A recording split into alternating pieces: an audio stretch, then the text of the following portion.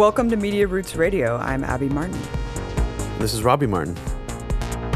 Today we're excited to be joined by Yasha Levine, author of the book Surveillance Valley, The Secret Military History of the Internet.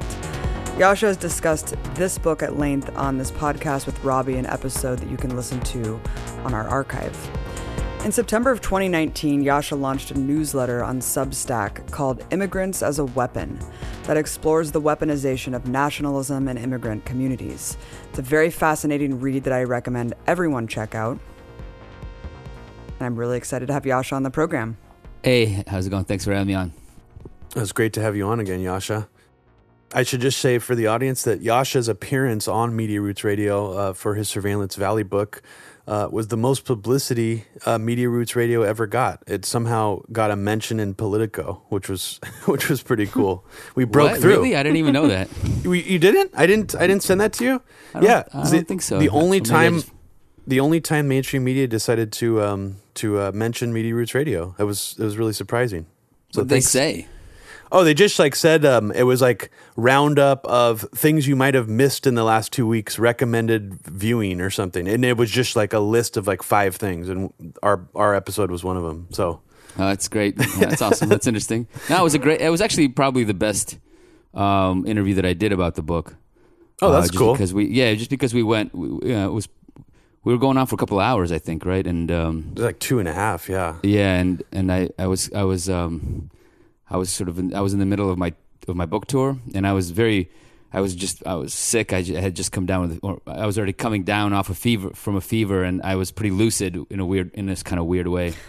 I think at least and so yeah, it was nice. I remember that. That was 2 years ago, man. I know, and wow. I think a few months ago, maybe it was 6 months ago, you and I met in San Francisco, and you you described in detail to me this series that you were planning on writing. I believe it was even before you started writing any of it. And I was extremely intrigued by the premise of how the U.S. government and sort of the propaganda system in the United States and in the West simultaneously uses immigrants as fear-mongering tools, as well as sort of heroic and useful tools to promote Western values and imperialism. So it was interesting. You were trying to tell me how both of these narratives have been used by various aspects of the ruling and political class here in the United States at different times. And I'm sort of vaguely familiar with that concept, but I was extremely fascinated by your series. And just from a personal point of view, and I want to mention this a little later in the podcast, but the animated film American Tail, for some reason, was the first thing to come into my mind as an example of sort of what you were trying to illustrate in this series. And we'll go into that a little later, but that was an interesting example from my childhood. That was sort of my childhood introduction to this concept that you're writing about. And Yasha, I read the whole series. It was really, really great. I'm really enjoying it. And it's just really interesting. I mean, you're a Soviet Jewish immigrant who's lived in the U.S. for a long time. You've lived in multiple cities in the U.S. And I can only imagine the tropes and Russia hysteria currently permeating throughout our political and social culture are quite infuriating for someone who is Russian. What inspired you to start this new project about the weaponization of immigrants, and how does your story fit into it? Yeah, well, it's the weaponization of immigrants. Yeah, like Robbie said, there's in America, and especially in liberal circles and progressive circles, the way that immigrants are talked about are usually as victims, right? As victims of a kind of a conservative America or sort of right-wing America. And what isn't really talked about at all is this other side of sort of the immigrant communities in America. America is a nation, truly is a nation of immigrants. No one who, everyone came here from somewhere else, and it's sort of these been waves of immigration, and every wave that comes to America is essentially used in some kind of way. It's either used for cheap labor, right, and to they're demonized on one level by. And sort of a lot of problems are dumped on immigrant shoulders, like they are frequently blamed for everything that's going wrong in America, and are kind of used to deflect political criticism of the elite onto the backs of these newcomers who don't have any power. But then there's this other side to it, which is that America is full of immigrants, from all over the world, and immigrants that come from countries with which America is in conflict with, or wants to destabilize, or wants to sort of overthrow a government of, right? They're also weaponized and used, but not in a negative way, but in sort of a positive way. They're upheld, and they are given almost like a privileged position in American society. As an immigrant, as a Soviet immigrant, so I left when I was 8, and by the time that I came to America, I was 9. So we spent almost a year in refugee camps in Austria and in Italy, and we left in 1989, and we came to the States in 1990. And as a kid, like as an immigrant kid, just as an immigrant, period, I think in America, it's a very strange kind of mentality or a consciousness that you have, and because America essentially starts from the moment you got here, right? Like that's what you think America is. There, you kind of you don't have a history of America. You don't have parents or grandparents or family members that are older that come from a different time in a country to sort of put things into context. So we came basically at the end of the Bush presidency, the first Bush presidency, right at the right at the start of the Gulf War. And that was sort of what we thought the baseline of America was, right? So the sort of this kind of neoliberalization, this neoliberal America that was really taking hold. And I looked around, and I knew that I was an immigrant, right? But I knew that I was also kind of a different immigrant. I wasn't an immigrant like immigrants from South America or from Mexico. I wasn't an immigrant like immigrants even from the Middle East. That I felt like I knew that I had some strange sort of privilege. I could never really quite put my finger on it, and I didn't really think about it until much later. But I realized that was something that was in the back of my mind. I was an immigrant, but not like other immigrants, and I wanted to understand. At some point, I wanted to, I wanted to understand why that was, and it began to make a bit of sense as I got older, and especially after I started becoming a journalist, and learning about the history of the Cold War and American and Soviet relations, and realizing that we were privileged. We received refugee status. We had very powerful Jewish community in America, basically backing us up and helping us transition into American society. We were immediately allowed to go on welfare and things like that. So it wasn't something. It wasn't as much of a struggle as for other immigrant groups and so I began to understand that the reason we were treated so this privileged way was because we were useful to America and to the American empire. We were this initiative to save us from the Soviet Union, to save Jews from the Soviet Union, was part of this specific program to destabilize the Soviet Union in the 70s. It began in the 70s and ramped up in the 80s as a way of destabilizing it. And so we were this kind of, we had this privileged position because we were useful to American power. And I began to understand that as I got older, and then I realized that we weren't unique in that sense in America. We were part of a larger set of initiatives, or just a way of governing, a way of running your geopolitics, where you weaponize key groups, ethnic groups and nationalist groups in different countries, and you weaponize them in order to destabilize or to kind of attack other countries, the countries where these groups come from. And you can sort of see it in all sorts of immigrant communities in America, starting from Cuban emigres, emigres from Venezuela. Of course, in LA, there are a bunch of people from Iran who are, still supportive of the Shah. And there's these key groups all over America from pretty much every part of the country that America has some sort of conflict with, that are activated and used in various ways against those countries, and in ways that further American power abroad, or at least attempt to further American power abroad. And you talk about how neoconservatives in America were using this Jewish nationalist movement that was growing in the Soviet Union in the 60s and 70s to exploit and undermine the Soviet Union, and basically enlist full spectrum warfare on the country. But it wasn't just the Jewish population. Of course, as you mentioned, going back to 1948, immigrants from everywhere were being trained by the CIA in a lot of ways in proxy organizations to fight against communism. Can you elaborate more on this program? Yeah. So, I mean, just to start with the first part of your question, so about this program to weaponize Soviet Jews against the Soviet Union. You know, it's an interesting program that has these. It's an interesting part of the history because it has different components to it. There's a grassroots component to it, which emerged truly a kind of a grassroots nationalist, kind of national awakening among Soviet Jews in the 60s, and then really got going in the 70s. That was there, you know, and that wasn't like, you know, created by America or by an outside power. So that was something very, very real, although it was fairly small. Soviet Jews who grew up completely secular, completely Soviet, you know, were frequently born right after the end of World War II. So they grew up in this almost kind of post-war boom. You know, the Soviet Union also had its kind of baby boomers, in some ways analogous to America's baby boomers. And they grew up, you know, without an identity, essentially, right? They didn't grow up Jewish. They didn't really know what, you know, being a Jew was. There were Soviet citizens, Soviet people, like a lot of other Soviet people from, you know, that come from all over the Soviet Union, and it's a very multi-ethnic society.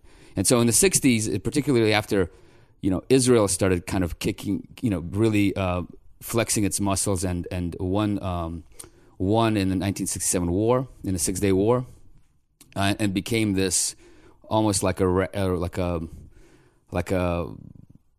lightning rod for Jews all around the world that suddenly found their sort of Jewish identity. In the Soviet Union, it was the same thing, and so people started being curious about, you know, being Jews, what it meant, and kind of realizing that, hey, we're different. You know, we have a cooler history, and it was a way also for people to express their anti-Soviet sort of ideas or positions by saying that, hey, we're not like the rest of these Soviet people.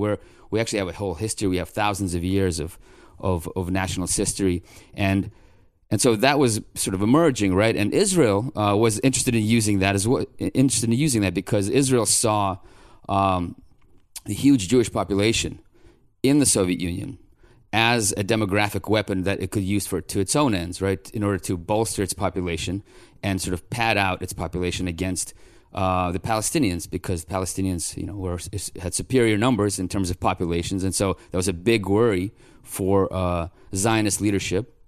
And so they saw and they looked at Jews in the Soviet Union as their secret weapon, and were really drooling looking at them because they wanted to bring them all to Israel, and you know, it would bolster sort of Zionist claims to the land, right? And at the same time, so Israel had like a special intelligence agency that was created specifically to fire up the grassroots and to really get nationalism going in the Soviet Union. And you know, they were importing literature, Jewish history books, like Hebrew language books, so people could learn Hebrew on their own in little circles, you know, underground circles that people would host in their apartments and stuff like that. So wow. Israel was engaged in that, and at the same time, there was a kind of a movement in America, also a grassroots movement among American Jews who were turning right wing in the 1960s and sort of turning away from their kind of leftist and sort of progressive orientation and becoming much more centrist and you know, and liberal, right, in the kind of right wing sense of that word. And so they were in America. There was also a Jewish nationalist awakening among this sort of you know,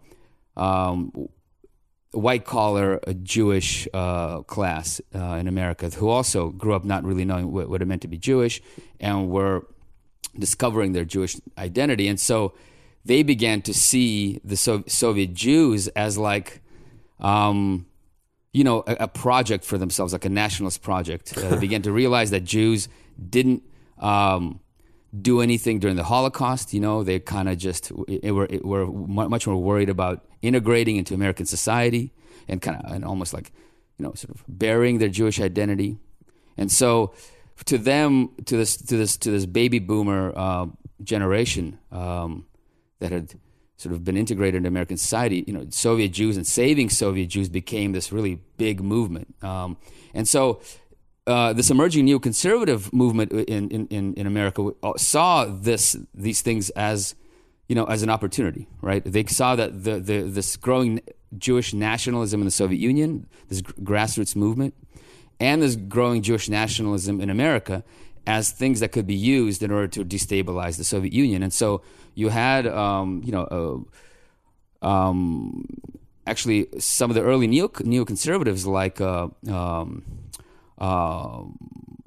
Wolfowitz and Richard Perle came out of this. I mean, they were actually instrumental in crafting the first sanctions against the Soviet Union that were built on, free immigration for Jews out of the Soviet Union. And so if the Soviet Union wouldn't let them out, the Soviet Jews, then the sanctions kicked in and the trade sanctions kicked in. And so this earliest sort of personalities that became sort of the poster boys of the neoconservative movement actually came out of this attempt to weaponize Jewish nationalism in both America and in the Soviet Union against the Soviet Union. And so that started in the 70s, and it went on through the 80s and ended really when the Soviet Union collapsed. Yasha, so it's interesting that there's this confluence of, and I'm a little bit familiar with the sort of the neoconservatives' origin story from this time period, but I'm specifically interested in which famous neoconservatives that are living or dead that you know of besides Don Kagan. He's the only one I know of that was actually sort of using his immigrant identity as a Lithuanian Jewish immigrant to sort of bolster a lot of his rhetoric. I'm just curious, are there any other neoconservatives that are, sort of famous now that fit that same template, that have sort of they were an immigrant into the Soviet Union or a Jewish immigrant, and they have this sort of fuel or origin story for themselves to bolster their rhetoric as well? I guess Madeleine Albright would be one that maybe I don't know if I guess she's a neoconservative by default, but I mean I know Madeleine Albright is definitely was used her because her family fled. And her family's experience, sort of under communism, or as a way to bolster her moral position, and sort of moral imperative to destroy the Soviet Union and take out the Soviet Union. I know. I'm pretty sure there's others. It's actually a great question. Well, I know there's a couple of people that are writing now. I mean, I don't know if they would be considered neocons, but like Miriam Elder, for example, she has pushed a lot of neoconservative propaganda in the past, and she often uses that aspect of her identity to sort of bolster her rhetoric. But I mean, that's probably not the best example because she's kind of a small cog in the wheel. But yeah, if there's anyone else that comes to mind, I'm just curious. Yeah, I can tell you. I'll sort of let that like kind of run in the background here in my brain while we think about it. I mean, I know that. I mean, most Jews that came from the Soviet Union that have any sort of position in media or political circles will use their identity, right, and the discrimination against Jews in the Soviet Union as a way of sort of arguing how bad, of course, the Soviet Union was, and sort of to bolster arguments that anything that came out of that country or that region was bad and was evil, right, and totalitarian. It was, and of course, frequently now they connected to Russia, right, because and use that as a sort of as a way of transferring essentially everything that the Soviet Union did to Russia and bolstering there. So I see that all the time. I mean, most of them do that. Julia Ioffe does that. I mean, it's just so common that it's almost passes without any notice. I know that Masha Gessen does that all the time. So I'm just trying to think of like that, at least some of the journalists. I mean, they're not that many. But they have a big Jewish influence. journalists. I mean, these people you're naming, even though they may seem small, like small potatoes, they do have a big influence because they're seen as more credible, because they were from Russia and they have this sort of special knowledge. But as you just said, they're transferring their knowledge about the Soviet Union as basically as they perceived it as children to the current version of the Russian government, which doesn't really apply in any significant way. And maybe I'm wrong about that. I mean, if you have a comment on that. I mean, I don't know. It's, it's, of course, it's a different country. It's a completely different ideology that governs it. It's most of the people in the government are anti-communist. I mean, even the communists are anti-communist. So in Russia, even the Communist Party is, it's a communist in name only. In this much the same way that the Democratic Party is democratic.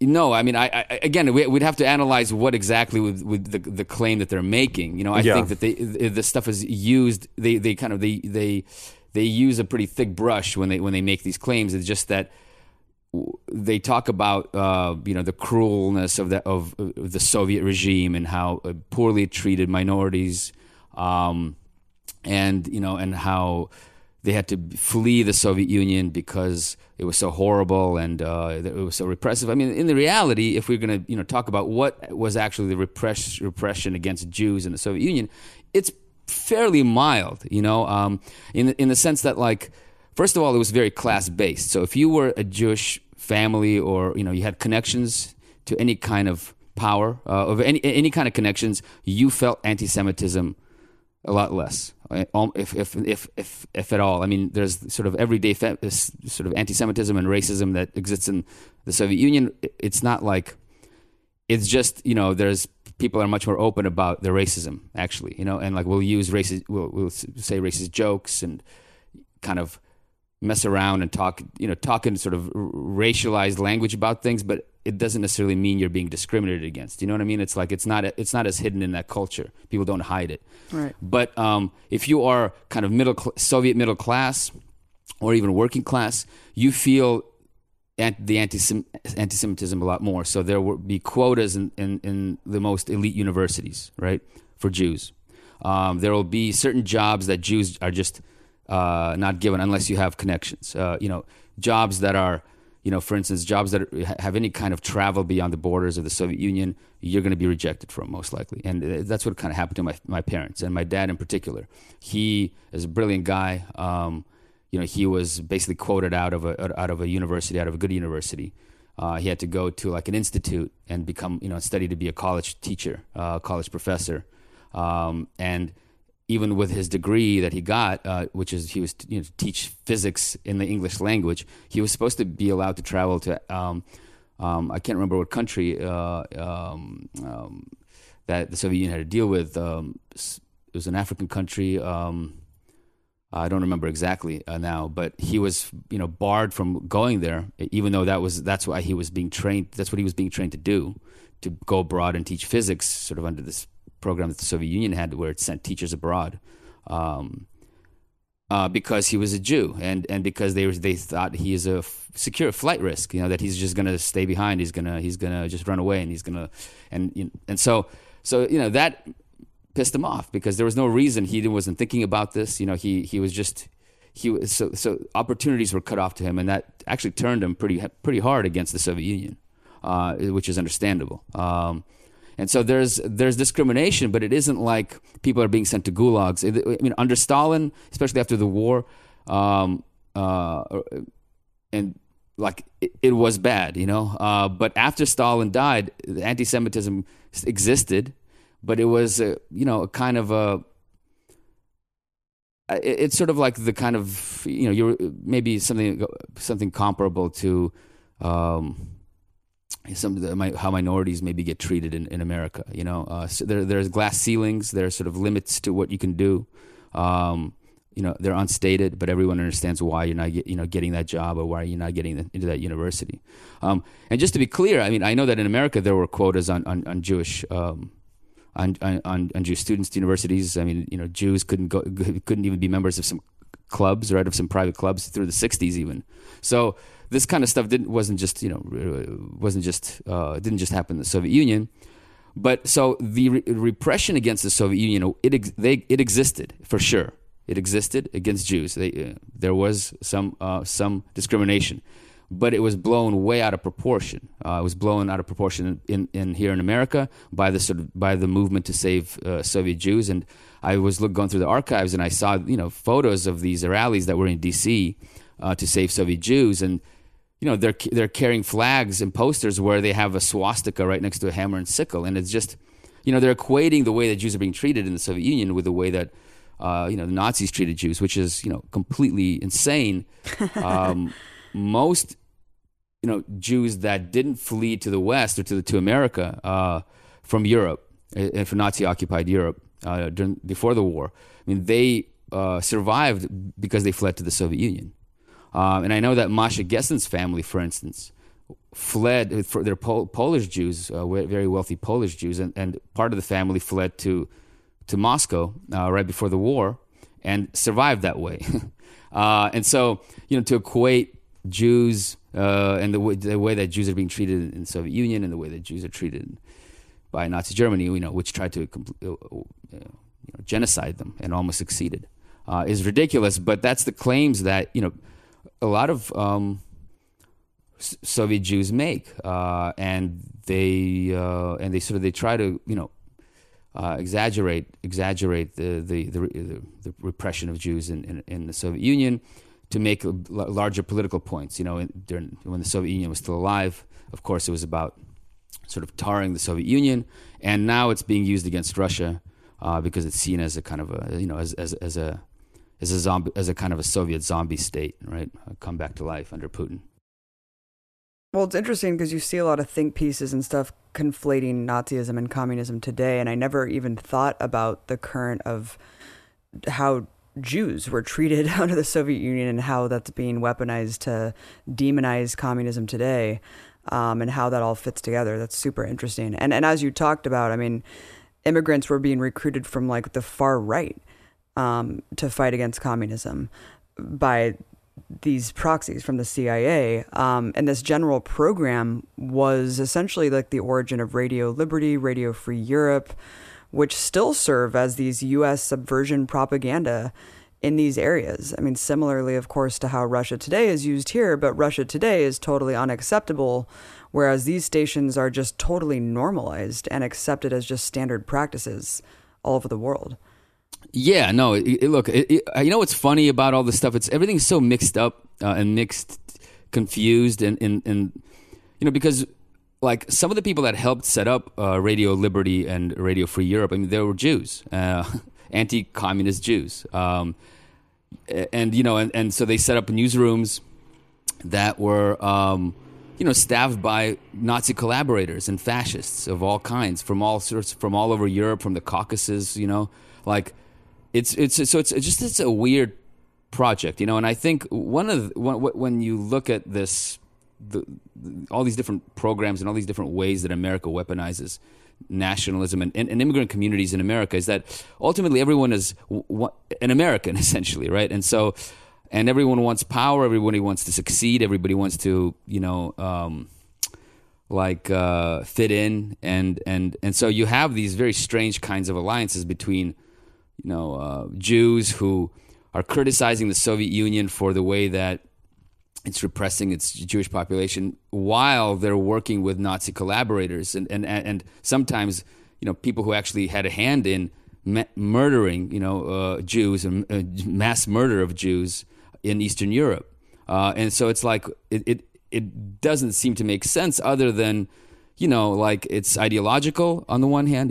Everyone has a common enemy, which is communism and the Soviet Union, but on the other hand, it's like everybody just trying to have a good career. I think it's somewhat as simple as that, and trying to just fit in and have some power and do something interesting with their lives. It's kind of sad, but that's the sense that I get from it, And so, yeah, look, a lot of the reason why I'm interested in this, in the origin story of these initiatives to weaponize nationalism, to weaponize immigrant communities in America that represent these nationalist movements, is because almost, the entire sort of post-war American order, which is basically modern America, is sort of kind of intertwined with that, And so a lot of these, like you said, like Radio Free Europe, Radio Liberty, and a lot of these American propaganda stations, that are run by the government that target pretty much every point on the planet,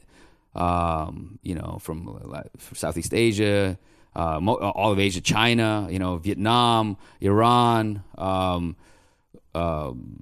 Yemen, Cuba, Venezuela, like they come out of these programs, and so they were set up specifically as a way of using nationalism and nationalized identity and sort of sectarian identity of the various different groups that are encompassed by the Soviet Union, right? So the Soviet Union is this multi-ethnic state, and so you have pretty much every ethnicity represented there, spanning from Europe all the way to Japan, pretty much, right?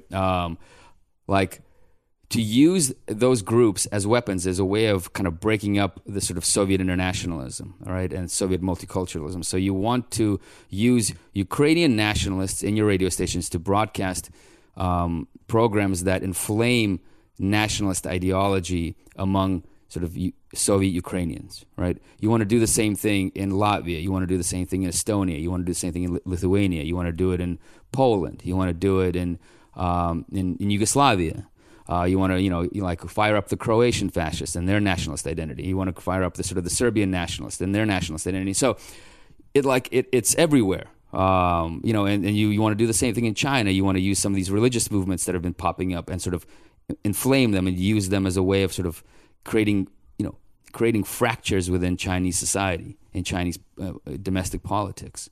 You want to cause all these countries to crack down on these movements internally, because the idea is that the more that these countries are forced to repress their own citizens, their own people, the more of pressure is going to build inside those countries, and eventually they're going to pop. Right? It's the sort of the pressure cooker theory of international politics, and so all this stuff, the propaganda programs and divisions that were created that are still active today, I mean, they're built on actually that idea of using nationalism as a weapon and to injecting that into the Soviet Union, into communist societies, to sort of break things up, and so it's not a surprise that today if you actually look at let's say Ukrainian language Radio Liberty, their Twitter page. I mean, they're like a PR service for World War II era fascist leaders. They're celebrating every one of their birthdays.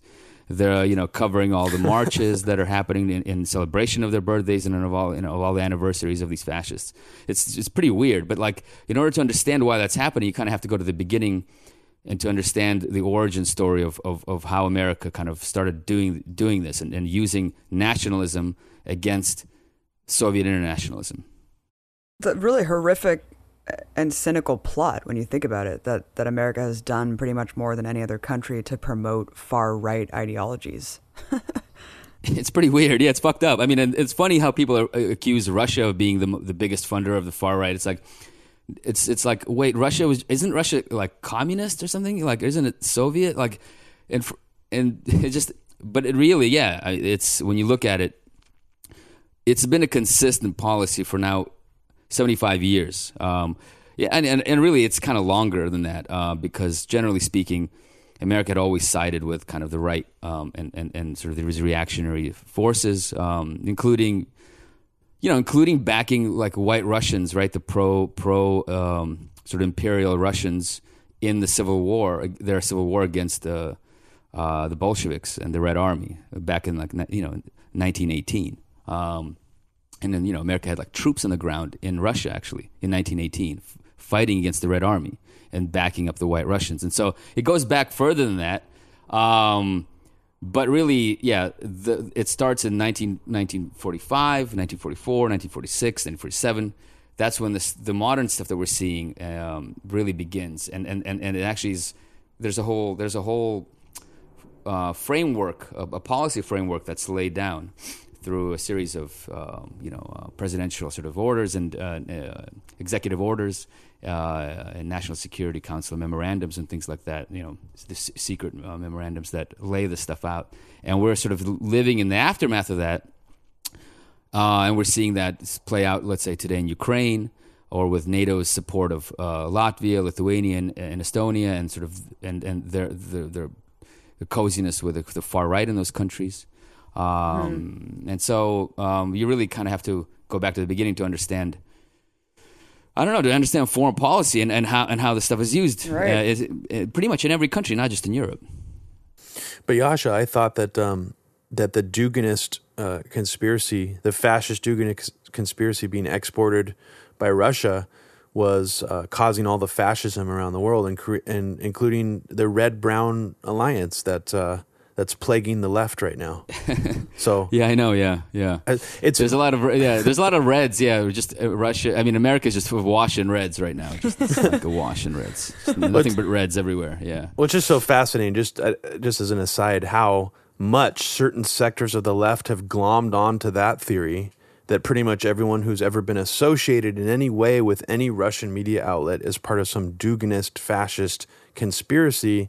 And yet that same sector of the left rarely talked about, only maybe a few of them that I saw talked about, the clear proof that a large part of the Ukrainian army, specifically the Azov battalion, was overtly neo-Nazi, and money from the U.S. government was going to them. So that's just a peculiar thing. Of course, that was all written off originally as Russian propaganda until even Bellingcat had to start admitting that it was true, which I thought was an odd turnaround for him. Yeah, no, it's funny. It's an interesting thing. I mean, there's actually a really great researcher that works for them. There's one guy that's amazing, and that he focuses just on the Ukrainian sort of far right. And I don't really understand what that's all about. It's like the one thing that but they, I'll tell you what happens there. So there's this in Bellingcat. There's this guy named Alexei. He does great work, and he doesn't try to blame everything on the Russians. But what happens is when Bellingcat does these reports frequently, they try to pivot it. Like just recently they published this thing about how in Ukraine the Azov battalion and sort of its political arm, which is it's called the National Corpus, is sort of selling a translation of this Italian fascists, manifesto. And this guy's kind of an old school fascist from the 60s, and he might have said something about Putin, that's could be interpreted as positive. And so immediately the whole thing is about how the Ukrainian far right is publishing a Italian fascist who supports Putin. It's like, oh my God. Yeah, so it's so even though there's one guy in particular who does great work, when they do things, when there are reports that come out by other people, and they always try to pivot it to give people this sense that again Russia is somehow the most important sort of party funding the right. And look, and the truth is that Russia does fund the right. I mean, Russia is extremely right wing. The ruling elite of Russia really does believe that they inherited essentially the sort of Russian Empire, that came to an end, when the Bolsheviks took power, and destroyed it completely. And so they're bringing it back from sort of the grave and rebooting it. It's like the Russian Empire 2.0, and they really it's part of the state ideology, really. And it does play around with far right, groups and far right sort of monarchist ideologies. But at the same time, it's very uncomfortable with actual Nazis and fascists. And a lot of those guys have either been jailed, leaders. They've gone underground, or they actually moved to Ukraine. And so some of the biggest names in the Azov battalion, these Ukrainian Nazis, they're actually not Ukrainian at all. They're Russian. Oh, wow. And so they're sort of hanging out there. And actually, it's funny. Most of the Ukrainians, fascists that want to reconstitute a Ukrainian ethnic state. I mean, you can tell that they're more comfortable speaking Russian than they are Ukrainian. Which is a whole different conversation in Ukraine, where everyone pretends that they're all Ukrainian patriots, but they still speak better Russian than they do Ukrainian. Well, let's talk about the current hot news right now. One of the most exciting topics actually happening at the moment, the impeachment of Donald Trump. And this impeachment scandal is basically encompassing everything right now, but not surprisingly, it goes back to Ukraine. Everything just all these things it's almost like Ukraine is some kind of black hole. It's in terms of our dialogue that sucks all these things back in eventually. So right now we are we're going through some of these little details about what happened. But beyond those, do you watch the stuff? Do you watch? I tried. No, I tried, man. I mean, it's unwatchable. I can't imagine how anyone can do it. It's too much. It's just the combination. It's like my ears of bleed immediately, and like it's just. Yeah, but I'm sorry to interrupt you. No, it's okay. I mean, I just quickly commenting in that I loathe both sides of that debate so much that it just makes it intolerable. I mean, hearing Adam Schiff and Nadler pushing the Cold War 2.0 paradigm, and then the Republicans, using bizarre defenses that are really they just want to bring it all back to Hunter Biden. It's just a mess. The whole thing is a mess. Very frustrating to watch, honestly. No, it's funny. Like I was watching. Okay, so the impeachment hearings in Congress a little bit, here and there, and I mean the whole thing is essentially. I mean, to boil it down to that. Donald Trump should be impeached because he put on pause for a few weeks military aid, so weapons funding for weapons, right, for Ukraine. And even though that money then was quickly released, and there was no delay in the delivery of this money to buy weapons, right? And so he should be impeached because he sacrificed American national security and put America at risk because the timely delivery of those weapons is really important for American security, and that's because if America doesn't give the weapons to Ukrainians so that Ukrainians can fight other Ukrainians in Ukraine, Russia is going to come to America and destroy our democracy.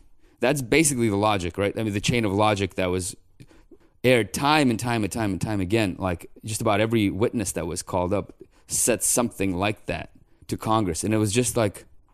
Well, I mean, the weird thing is, including even the Republican witnesses, I mean, they were trying to make that case too, that this aid is vitally important, and Trump didn't delay it, really. So they were, it was almost like both sides were making the argument about the necessity of how important that aid was. And that was one of the most infuriating parts about it, because Abby and I were thinking, if Trump had come out and said, look, I delayed this aid because I think it's dangerous to escalate Cold War 2.0, we would have been like, bravo, that's the right position to take. But instead, nobody's taking that position, and it's a bummer. No. And I mean, Aaron Mate and others made a good point originally that it seems like a lot of this revolves around the idea that, you can't go after Joe Biden. It's like he's part of the elite. So the fact that Trump tried to investigate him was a faux pas enough. Even if this didn't even revolve around Ukrainian aid, that could have sparked it. So there's a lot of layers to it, and I don't want to get too sidetracked because we only have you on for a little bit longer. But I wanted to talk about this idea that beyond impeachment, the U.S. government has a disturbing history of meddling in Ukraine in general and treating it like this punching bag or this almost like a doormat, really, that goes far beyond Trump's election. And there is conclusive evidence also, just going back into the current impeachment dialogue, that the DNC did seek out Trump opposition research from the Ukrainian government leading into the 2016 election. But beyond impeachment, you say Ukraine has perhaps been more impacted by U.S. meddling than any other country in the former Soviet bloc, aside from maybe Yugoslavia. And I guess this is a perfect example of how much the U.S. has fostered far-right ideology in the name of democracy, considering what Ukraine looks like today. Comment on that. I mean, explain why you think Ukraine has been more impacted by U.S. meddling than any of the other former Soviet bloc countries. Well, because Ukraine is kind of stuck in a perpetual like early 1990s moment when a lot of the Soviet states were at their weakest, right? When they completely collapsed, there was no money. All the power kind of flowed to these oligarchic clans, and they essentially set policy, according to their whim and to the needs of their business, right? They fought with each other. They sought, Western intervention or Western support. And so everything was revolved around the interest of a group of oligarchs. And Ukraine and Russia has kind of was like that really until, and after Putin came to power and sort of replaced this sort of fighting, bickering oligarchy with an oligarchy of his own, which is a lot more stable, which was kind of under this sort of central control that he wielded, and sort of there was a kind of a loyal clique of oligarchs that began to run things and stabilize the country. Obviously, enrich themselves obscenely, but at the same time stabilized it on some level and reconstituted some sort of national interest, I guess you can call it. Which is Ukraine never went through that period of that stabilization period, and so Ukraine has been just sort of in this chaos really since the collapse of the Soviet Union, and America has been used that chaos to its advantage, and so it meddled from the very early days. It helped write privatization laws and guide the privatization of the country. It of course underwrote a color revolution there, the Orange Revolution. It underwrote a kind of and aided another color revolution, the Maidan Revolution, that is just happened in 2014, and that led to a civil war. America has sort of consistently backed and sided with the most reactionary and right wing and sort of fascistic elements in Ukrainian society, and has ramped up those elements and collaboration with those elements as a way of sort of transforming Ukraine as a wedge against Russia and to destabilize Russia by destabilizing Ukraine. And so all this meddling has led sort of step by step to the situation which Ukraine exists in now, which is that it's in a state of civil war. There are just countless people, displaced by the war. A third of the territory is sort of split away from the country and under sort of this kind of strange rebel control. And you have Ukrainians fighting against Ukrainians and Ukrainians killing Ukrainians. And you have the rise of this really, in a way that it had never been before, the rise of this fascist far right. It is the most powerful force in Ukrainian society. It's the most powerful and the most organized political force in Ukrainian society today. Parties and organizations that are openly fascistic and are openly display Nazi symbols and are Nazi in their ideology. And so Ukraine is now one of the poorest countries in Europe. Meanwhile, Ukraine is an extremely resource-rich nation. It has an extremely fertile land. It's known as was always known as the breadbasket of Russia and the breadbasket of the Soviet Union. And it's plundered. It's torn by war. It's torn by sort of these ethnic divisions and nationalistic divisions where Russian speakers are pitted against Ukrainian speakers, and where the weaponization of language is sort of a daily occurrence. There's like violence against leftist groups, against LGBT groups. When I was there last time, I was told by people that you basically cannot hold any kind of event if you're even a little bit on the left, because it would be immediately shut down and mobbed by fascist groups. That's horrifying. The vegan activists and sort of anti activists who are fighting against sort of development and clear cutting of some forests, of some local forests. They were basically knifed and attacked by a local far right group, the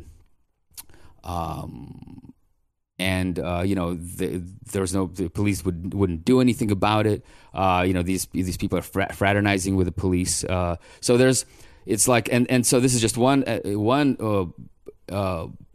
instance of it, but it's that's happening all around the country, where you have complete lawlessness and sort of oligarchic plunder and a civil war. And the sad thing is that this suits America just fine, because the more unstable Ukraine is and the more fucked up it is, the better it is for American foreign policy, as far as sort of American foreign policy, political establishment sees it.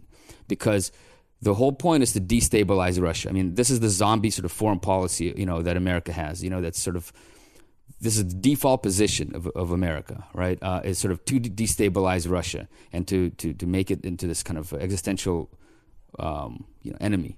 And so the more it's actually in America's interest to completely, mess up and keep Ukraine messed up, because it weakens Russia, and it's true to a large degree. Which makes it so much more horrifying that we somehow all agree, like that largely the American public's just like, yeah, they need these weapons. And it's like, why are we giving weapons to a government that's condoning far-right Nazi elements to have this much power and to be controlling society in this way? It's absolutely ludicrous. And, exactly. And I'll tell you this. So, earlier last year, Ukraine elected a new president. They elected the first Jewish president in any country outside of Israel. So, it's weird. So you have this country that has a growing far right elects a Jewish president, and he campaigned. He won with more than 70% of the vote, which is like for Ukraine it's huge. I mean, I think it's for any country it's a massive margin. And one of his major planks of his platform was to seek peace with Russia, to end the civil war, to end the war. Oh, wow. And so, this is something that gets completely written out of the narrative.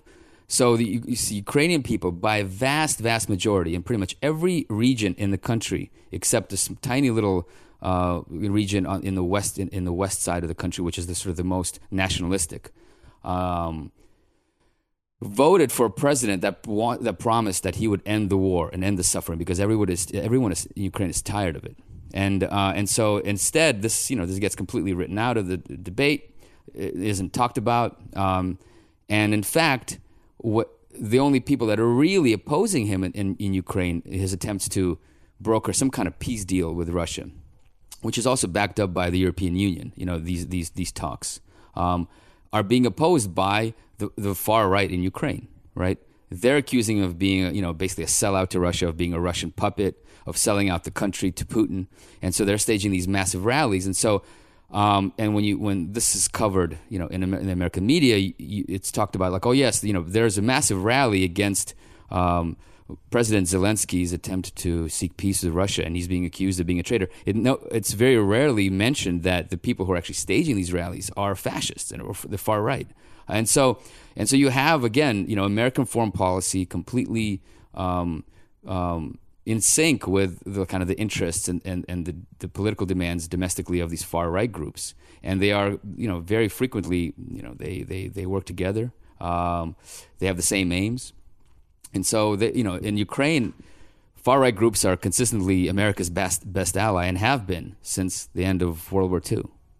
And let's move on to Israel, which of course is another country where the U.S. has helped foster extreme right-wing ideology. This is perhaps one of the most stark examples of immigrants being exploited and weaponized for political gain. Yeah. Because the entire foundation of the country is built upon the weaponization of immigrants, and Jewish immigrants in particular.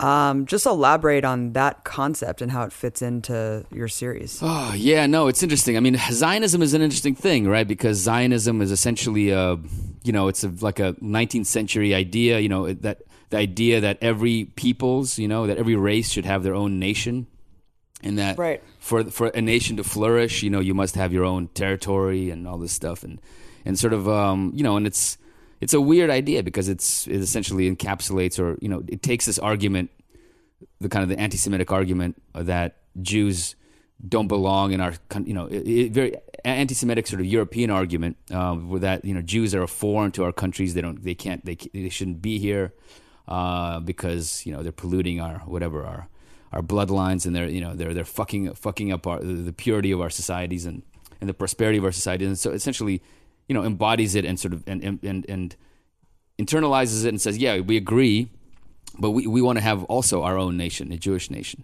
And so Zionism is weird because a lot of Jews didn't support Zionism in the 19th century and even early 20th century and all the way up to the World War II. It was an extremely divisive issue in Jewish communities.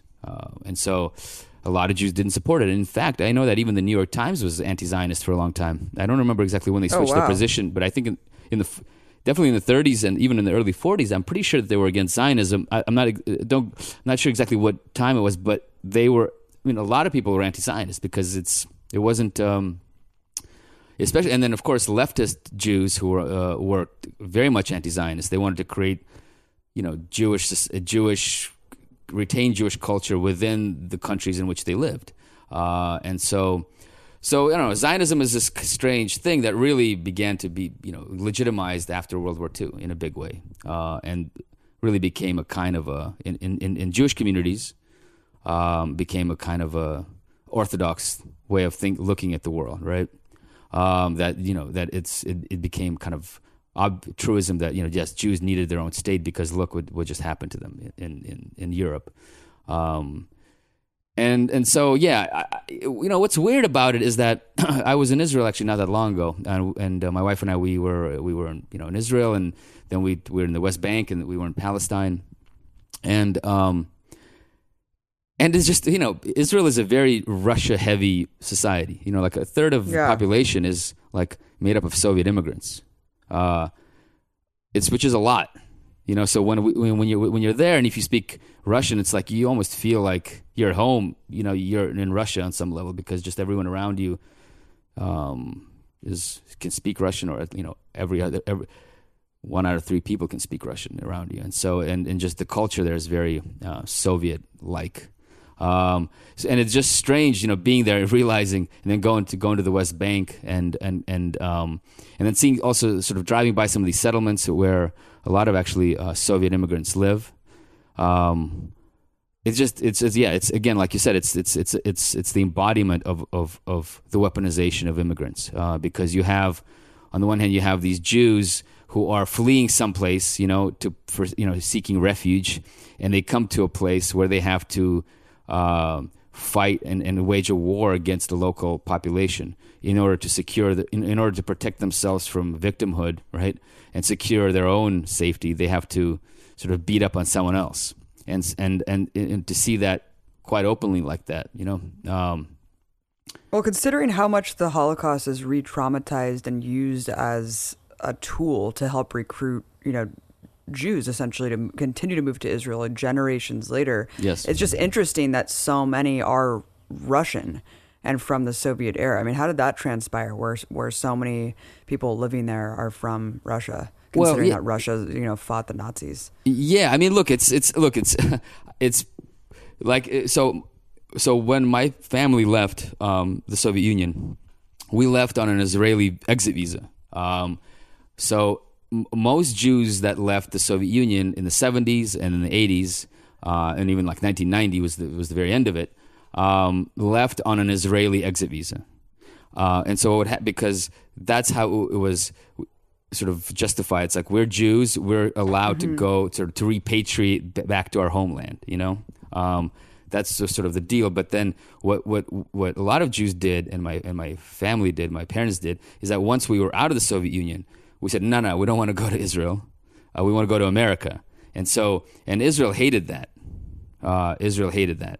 Like people like us were seen as traitors, essentially, because we were supposed to go to Israel to help bolster the Israeli state, right, and to be the bodies that sort of made it stronger. But most Jews didn't want to go to Israel, actually, because Israel was, it's like you have a chance to go to a tiny little country that's back in the in the 70s and 80s actually was very poor, and only recently did it become this almost like an American, very Americanized, and this has this almost American suburban culture. Back then, it was a fairly almost very socialist. Actually, had like a lot of socialist policies. It was poor. And people didn't want to go there. I mean, America was the land of opportunity. That's pretty clear. And so most Jews went to America. And so and Israel, did this furious diplomacy and tried to America to actually shut off the valve and to basically not to take Jews. And they did all sorts of tricky stuff for a while, where they actually didn't even tell Jews that they had an opportunity to not go to Israel. So they So they actually just directed Jews immediately to their little compound in Austria, and immediately like whisked them away without sort of even telling them that they had the choice. And so like that became actually a huge scandal, and Golda Meir like had to get involved. I think Austria even like essentially booted out Israel's ambassador because of that, because when they learned that what was going on, it was like a big international scandal in the 70s. Anyway, so Israel wanted those bodies, and those bodies were leaving the Soviet Union on an Israeli exit visa, but those bodies were going to America, those Jewish bodies. And so, but especially towards the end of the Soviet Union, and actually right after we left the Soviet Union, the Bush, so President Bush, the senior, he actually reduced the quotas of Jews that were allowed to come to America drastically, right behind us, actually, right after we came. And from then on, like all the Jews were immediately redirected to Israel. And so this huge wave of Jews came to Israel right at the end of right as the Soviet Union was collapsing. And so that's how they ended up there. But even in the 40s, in the late 40s and in the 50s, American Jewish political leadership like saw all the Jews in the Soviet Union as an asset, and they wanted to get those Jews to come to Israel at some point. That was like a big, national sort of security goal that Israel had almost since its founding. And like I said in the beginning of our interview, like there was a special intelligence agency created in Israel specifically to inflame sort of Jewish nationalism and Zionism among Soviet Jews. Fascinating. And yeah, and so there would be like these tourists that would come, Israeli tourists or Jewish tourists from America that would come to the Soviet Union, and they would like, in their suitcases would carry Zionist literature, and they would carry Hebrew, like sort of language books, so that people could teach themselves Hebrew.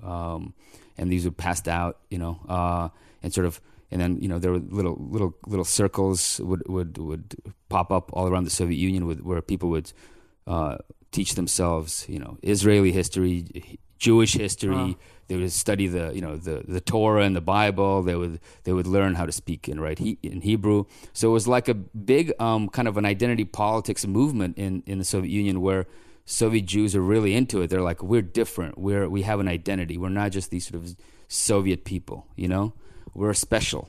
And that started happening in the 60s, really started taking off. Mm-hmm. And Israel used that and helped also, inflame it and sort of helped to rev it up. And America did too. So there was a grassroots movement like that in the Soviet Union, and both Israel and America helped to ramp it up, and then applied diplomatic pressure in all sorts of ways to force the Soviet Union to let Jews go, right? To open the doors for the Jews, and a lot of Jews left not because that they were being repressed or because they really cared about being a Jew or about their Jewish identity. They left because they wanted, or seeking some sort of economic opportunities, especially in the 80s. The Soviet Union was doing, the economy was doing really poorly, and a lot of people would have left if they could, right? Would have left to just because things were so shitty, and so Jews left not really out because of some sort of ideological reason, some did. There were a lot of people that were really ideological about it. But all that was intermixed with really people just wanted to leave because, they're essentially like economic migrants, right? Economic immigrants, where they were seeking better opportunities elsewhere. So that's it. And that's how they ended up in the Soviet Union, and that's how they ended up in Israel. And in Israel, I don't really know Israeli politics that well, but I know enough that Soviet Jews represent one of the most right-wing currents in Israeli domestic politics. Extremely anti-Palestinian, extremely supportive of war against Gaza. Of basically expanding settlements, of extremely militaristic, and at the same time, they are actually Soviet Jews in Israel are seen as they're kind of discriminated against. They are some of the poor. They're basically the poorest Jews. Because there's a lot of racism in Israeli society, as you probably know. Oh yeah. There's like a lot of racism against Ethiopian Jews. They're the poorest Jews, actually much more poor than the Soviet Jews. And they were seen in the 90s, the Soviet Jews, as basically moochers, as like welfare queens. There was a lot of racist tropes against Soviet Jews. They just come here, the government gives them everything. They don't have to work. They don't do anything. Sort of native Israelis saw them that way.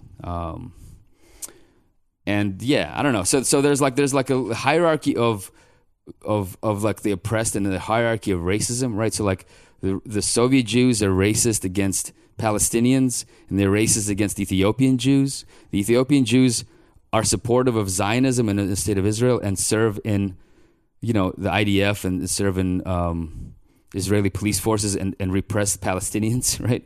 Then you have like the Ashkenazi and sort of the older generation of European Jews who are racist against Sephardic Jews, kind of Jews from like North African Jews, right? And they're racist against or bigoted against Soviet Jews and bigoted against Ethiopian Jews. So there's like a whole hierarchy of racism within Judaism in Israel, which is fucking weird. I don't know. Yeah. It's interesting in a sense, because it also explodes the idea that Jews are like one people and one they must help each other all the time, and that we are our sort of interests are all aligned.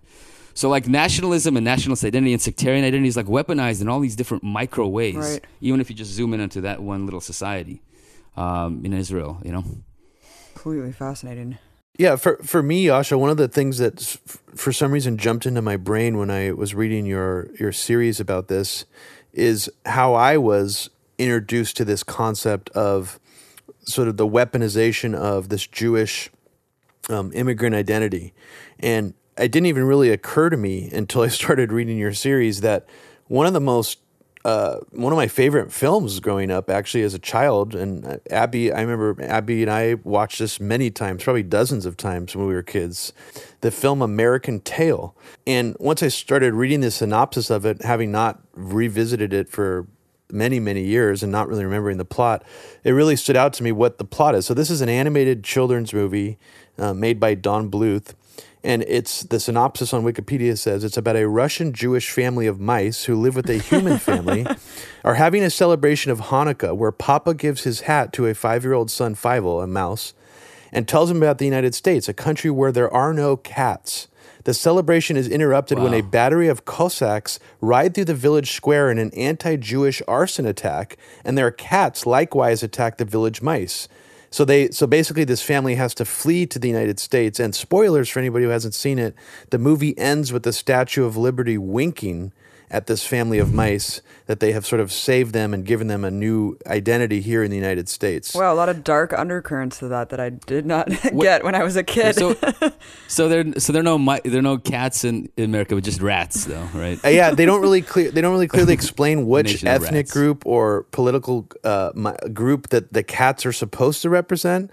But so it's kind of fascinating that this movie was obviously had some of this weaponized propaganda in it that you've been describing, and that I just didn't have any clue, until I was like, oh wow, this movie, I remember this weird kids movie, and it's really similar to what Yasha's writing about. And then there was this other, you're already familiar with the comedian Yakov Smirnoff, who has a fake last name. He apparently named it after the vodka company. But I mean, those are two of my main examples of sort of the weaponization of this Soviet immigrant identity.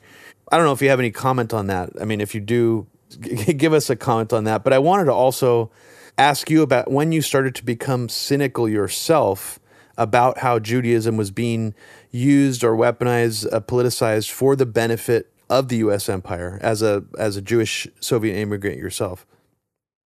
Yeah. Well, I haven't seen American Tail, but it seems like from what I just kind of looked up is that I should watch it. One of the problems with being an immigrant, right, is again like you. So I came when I was 9, and so the things. So I was born in 1981. So This came out like in the late '80s at some point, right? Yeah. So I would have probably seen it if I had lived here, but because I came when I was 9, I kind of missed all the stuff that kids my age had seen, and so you have this sort of, whenever you come, that you have that cultural sort of black hole, and it's, I didn't really start to feel it until much later, because I still lived and hung out with fellow immigrants in this kind of Soviet immigrant ghetto in San Francisco. Not like a physical ghetto, but more like a mental ghetto. And so I missed a lot of that culture. So, but I should watch it. It looks pretty good, actually.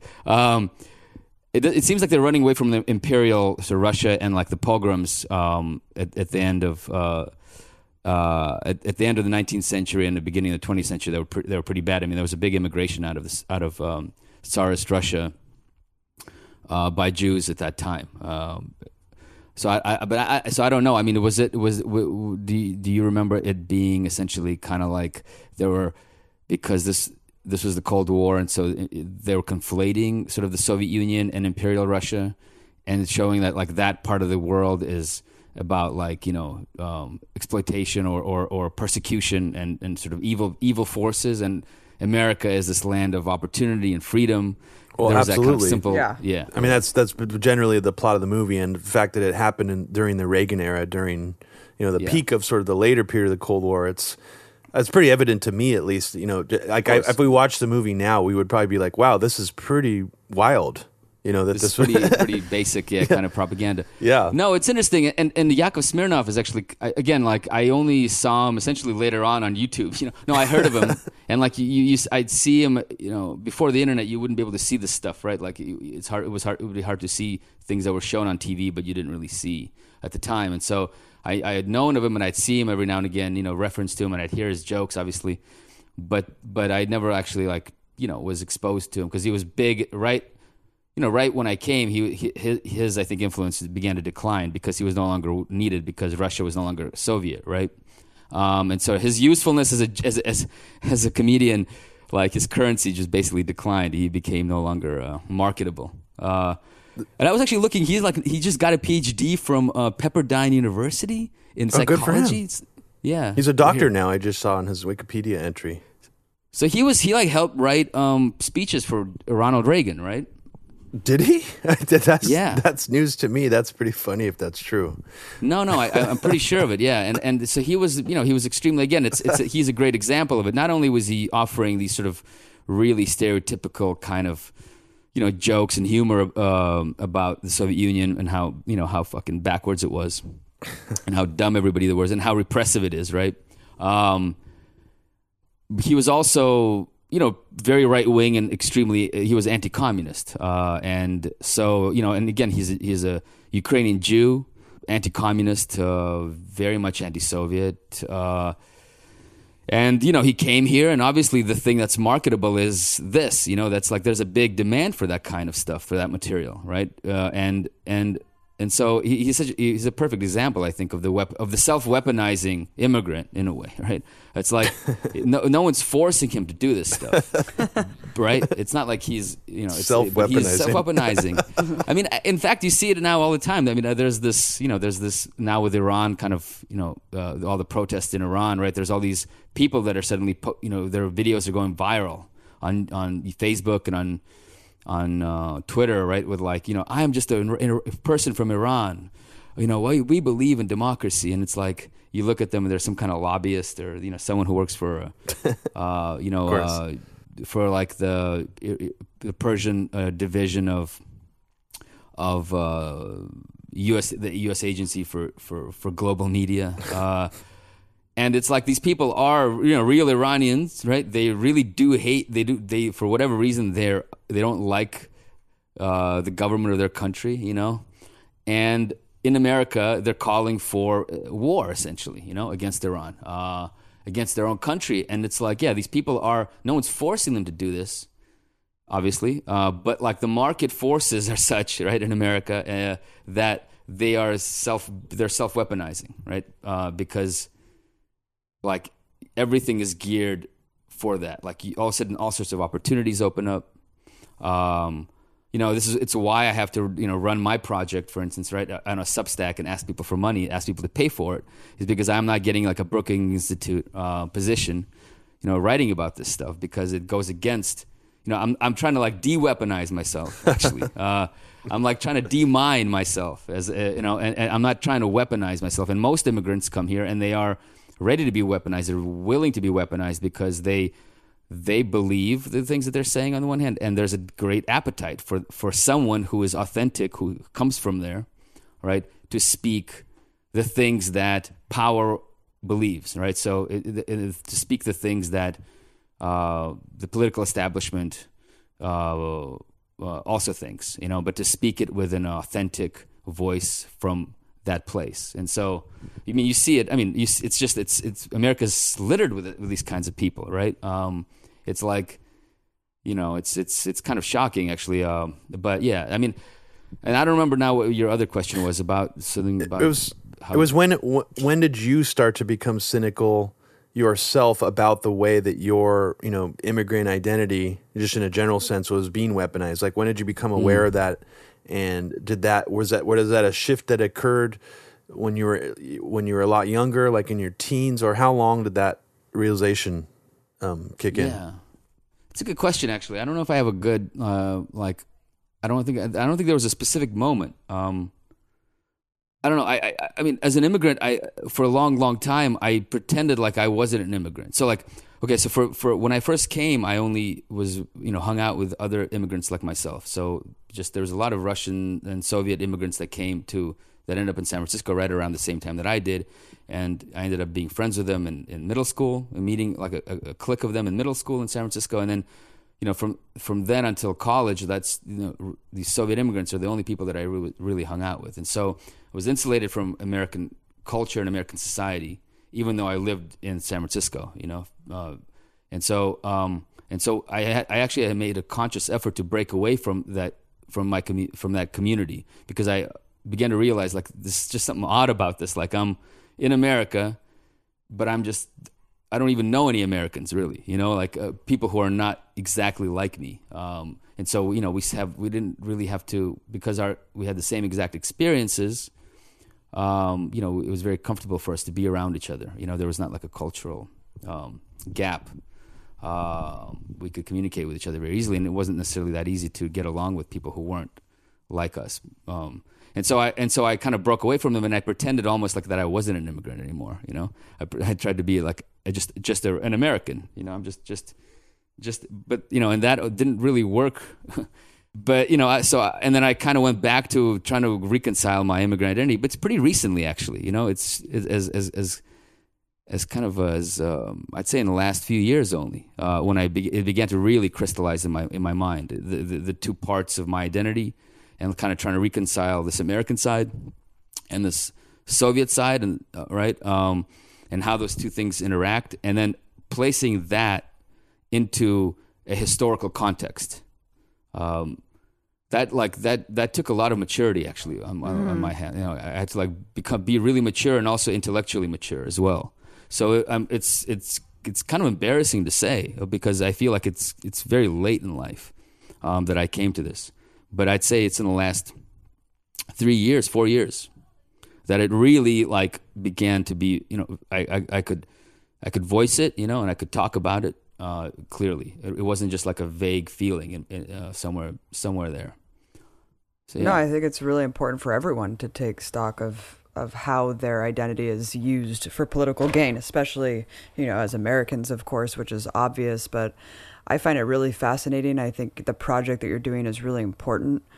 And I really appreciate your contribution to explaining all these things, Yasha. I wanted to close out the conversation going back to Russia, because when I last saw you, you were just telling me some really interesting things that I kind of wanted you to comment on, and you can do it quickly. I know this is kind of a big question, but I was interested to learn that, as you mentioned earlier in the broadcast, communism is pretty much dead right now. I mean, even though the Communist Party won a significant amount of votes in the recent election, like you said, it's communist in name only.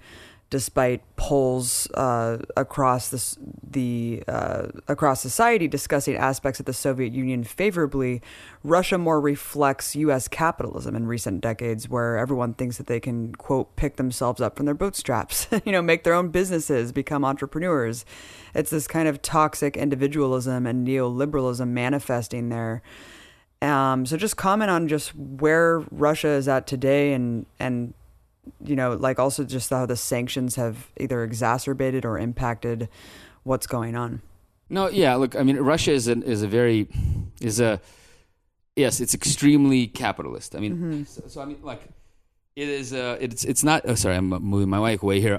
It's an extremely capitalist society, and it's the ideology that's sort of in people's minds, right? I mean, it is a strange mix of things. I mean, there is, on the one hand, especially in the older generation, a kind of nostalgia for the security and the stability and the kind of like, I don't know, like at least like a kind of a belonging or a fitting into something that existed in the Soviet Union, right? That there were clear boundaries, like, and also there was something to be against, there was some clear, like, like you could point at where power was and you could be against that power, even, so people, even who were against the regime, had like almost kind of it was easy to have an identity there. And of course, in a neoliberal society, everything is cut up in all these different ways, and it's hard to get your footing on things because there isn't like a centralized force that's directing everything. So I think that there is some nostalgia, especially in the old generation, about the Soviet Union. Of course, people who are sort of my age, who were born in, let's say, and came of age already in the 90s, there isn't that nostalgia because that doesn't really mean anything to them. The Soviet Union doesn't really mean anything, but more than anything, I think, the general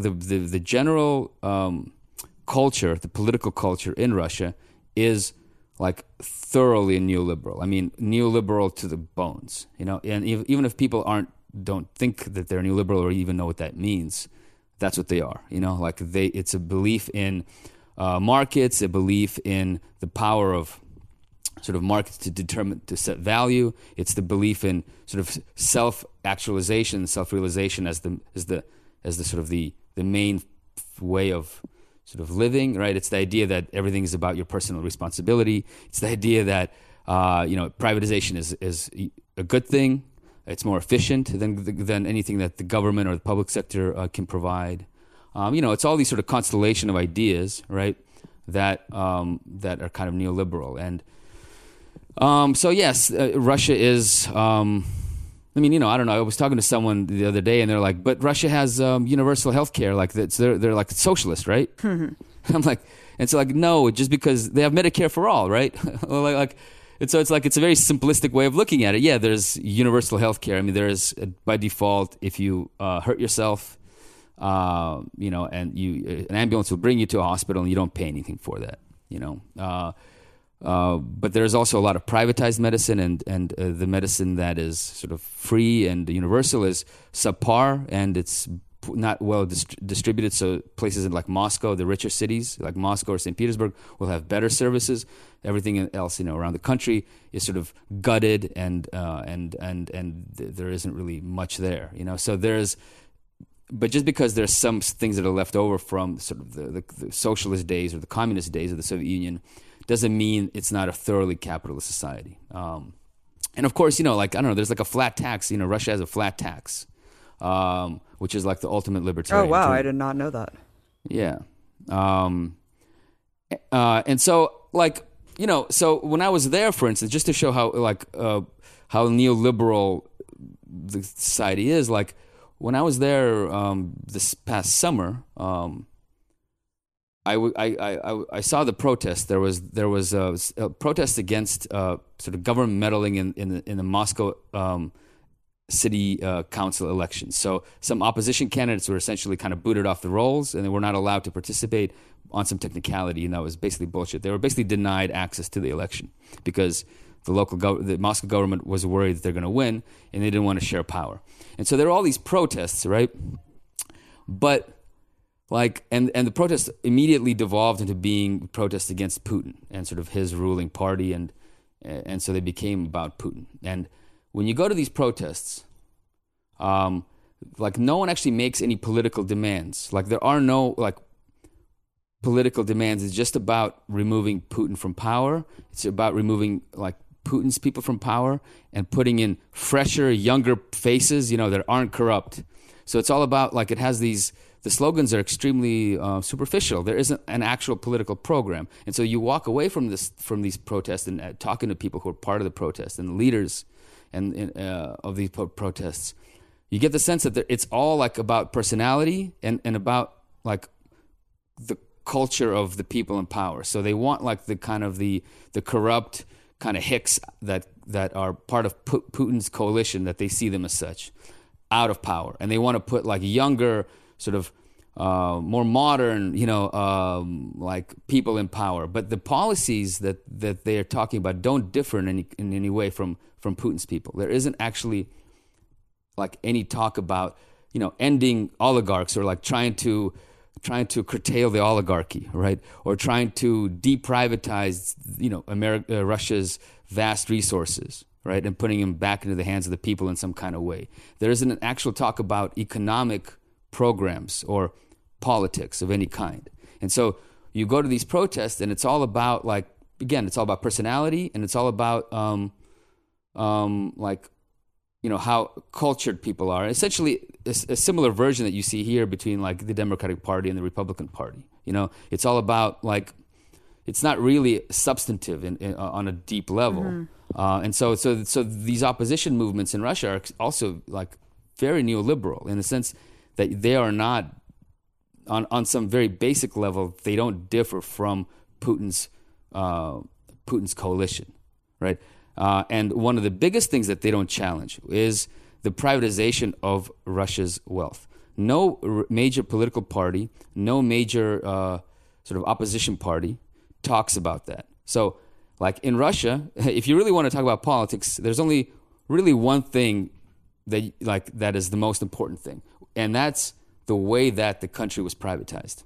It didn't happen that long ago, right? It happened in the 90s. And at that point, Russia's vast wealth was privatized, right? And like, no one questions that. So the opposition to Putin doesn't question that, and that is where Putin gets his power, right? That's where the oligarchy in Russia gets his power, and Putin ultimately derives his power from the oligarchy that he sort of stabilized, and in this vital issue, which is about the looting of the country's wealth and the redistribution of it, isn't touched by opposition parties. And so, because they fundamentally do not disagree with it, is sort of the point that I'm trying to make here. And so even the opposition to Putin is a very neoliberal opposition. And to the other point about what's Russia like after the sanctions and things like that. Well, in Russia is like it's an extremely unequal society. So generally speaking, the sanctions affected normal people, kind of the average Russians, in a bad way. Wages have dropped. The costs for life have increased because of the sanctions. On the other hand, it also spurred a kind of a economic boom in certain sectors where there were because things have been domestically produced, because they're a lot more expensive now because Russia's currency is a lot weaker. And there's all sorts of other sanctions on the country. And Russia has said to sort of be, it spurred the country's elite into actually like developing its own economy to some, a little bit more than they did before. So there's some growth internally. So actually, the sanctions have had a kind of opposite effect on the economy on some level, which is that they've actually strengthened Russia's economy because they forced Russia to develop things internally.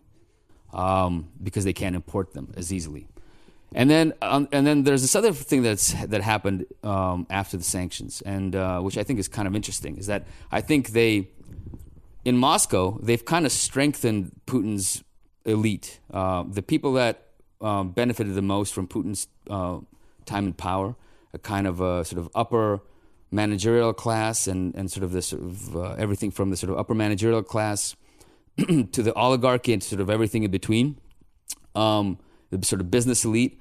Moscow has become like incredibly gentrified. I mean, hyper gentrified.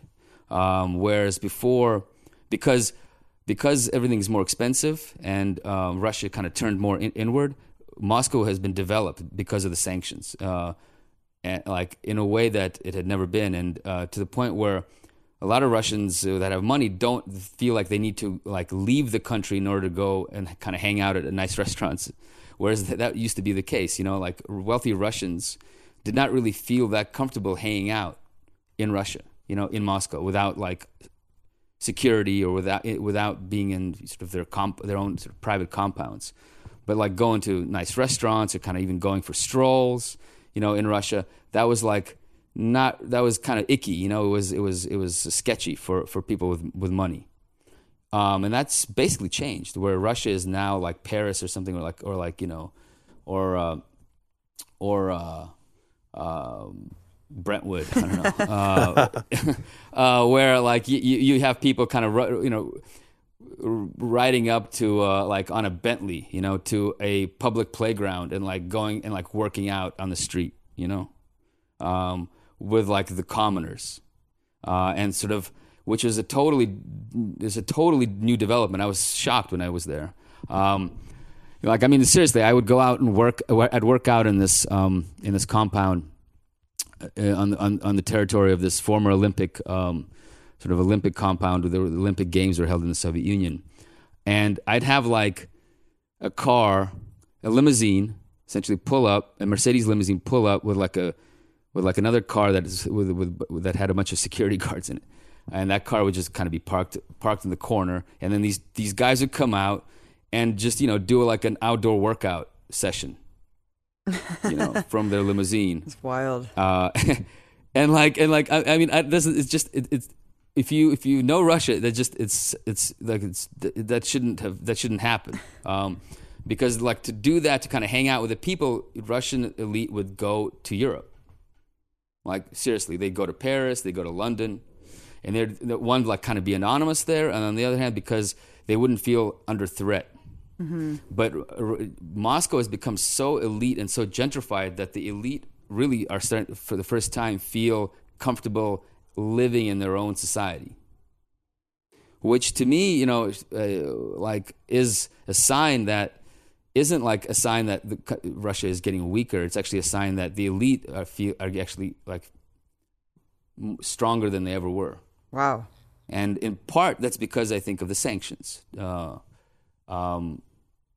In part, and so like, I don't know, I looked at Russia and I see a country that's actually, and an elite that's actually more confident in their own sort of country and their own society than they ever have on some level. On another level, of course, everyone in Russia is a cynic and thinks that everything's going to collapse tomorrow.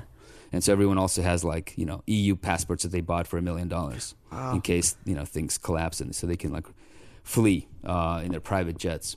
So yeah, I don't know. So Russia is an extremely contradictory place. You know, there's a lot of different things, but it is extremely neoliberal. It's extremely capitalist, and it's on the one hand doing badly after the sanctions, and on the other hand, it's actually doing, certain parts of the population are doing really well and are more sort of attached and are more confident in their society than they ever were before. So kind of proving the point that sanctions don't in fact hurt, you know, who we're told that they're supposed to hurt. Designated. Yeah, they're supposed to. Yeah, they're supposed to, right? Send all these oligarchs fleeing, basically, and right, yeah. and basically stabbing Putin in the back and selling him out. I mean, that's the idea. Unbelievable. And it hasn't happened. No. I mean, it's. Yeah, I mean, there's definitely a lot of sort of liberal media types in Russia who sort of pay attention to the news, you know, to American news and to American political sort of events. It's basically journalists, you know, in Russia, who are normally extremely supportive of America. They're pro-American, they're pro-Western.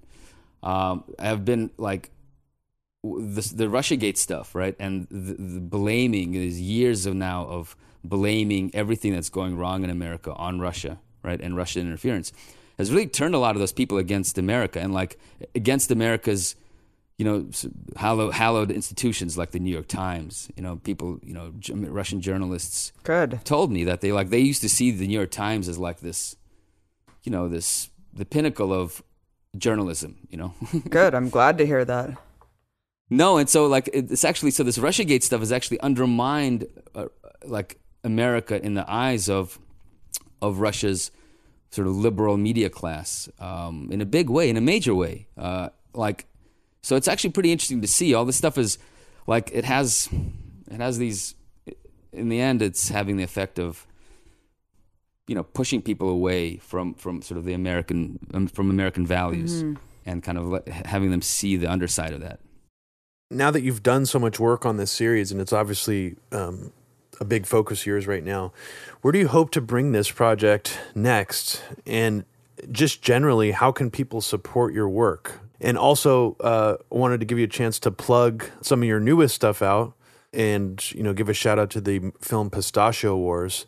Feel free to plug any of those new projects and tell us what's in store for the future of your work.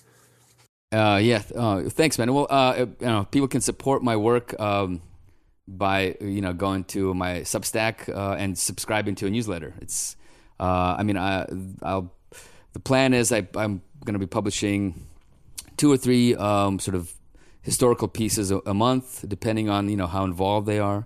And so and there's going to be some sort of public stuff that's available to everybody, and some more of a subscriber only posts. So if they want to get that stuff and they want to support the project, $5 a month, I would really appreciate it. And the URL for that is yasha.substack.com. For the future of the project, I'm just going to try to take it step by step. Starting from the end of World War II, and try to tell the story. And it's a very complicated story. It spans. You can kind of zoom in on pretty much any country on Earth, and really almost it contains its own specific kind of micro universe about how America sort of attempted to weaponize nationalism in those countries to destabilize them and to fight communism. But I'm just going to try to tell it serially as much as I can, focusing on the regions that I know best, which are regions from the former Soviet Union. And so that's sort of my plan, and I don't really have a set schedule or something like that or set topics or that I'm going to sort of address or set little episodes, but they're going to be. I think people are going to be kind of into them because they're going to be pretty unexpected. And I've just been working on other things like Pistachio Wars. The documentary that looks at these Beverly Hills billionaires, pistachio farmers, and who are helping kind of drive war with Iran. And it's been in the works now for it's been like I don't know how many years, 5 years maybe. God, but I hope that it's going to be finished this year. And so I'll have more and more news on that later. But yeah, thanks for letting me plug my stuff here. Well, I hope you turn this whole series into a book eventually, because it is incredible, and the timetable is just really interesting. Everyone check it out, yasha.substack.com. Check out surveillancevalley.com, another mind-blowing book that everyone should read, and support Yasha's work. Yasha, do you have a Patreon going, you said? No, it's just on Substack. Got it. So got it. Yeah. Great. Yeah, everyone. I'm a Substacker, Yeah. I'm not a Patreon. We have there's different classes of people who beg for money on the internet. I'm a Substacker. Yeah. And Yasha's Twitter account may not be around forever, as he was just suspended for making a sarcastic comment about killing Russians on Twitter. But you can temporarily, for the time being, follow him at Yasha Levine on Twitter. We got to keep having these conversations, man. We're in the same city, so at least we have that. I got to find out where you live. We can drive over to each other, yeah. In case shit shuts down. All right. Thank you so much, Yasha. You're amazing. It was such a fascinating conversation. I really appreciate all your insight. Oh, thanks for having me on. I appreciate it. Thanks so much. Yeah, right. Yasha, please come back on sometime in the future, in the near future. Anytime. We love having you. Anytime, yeah.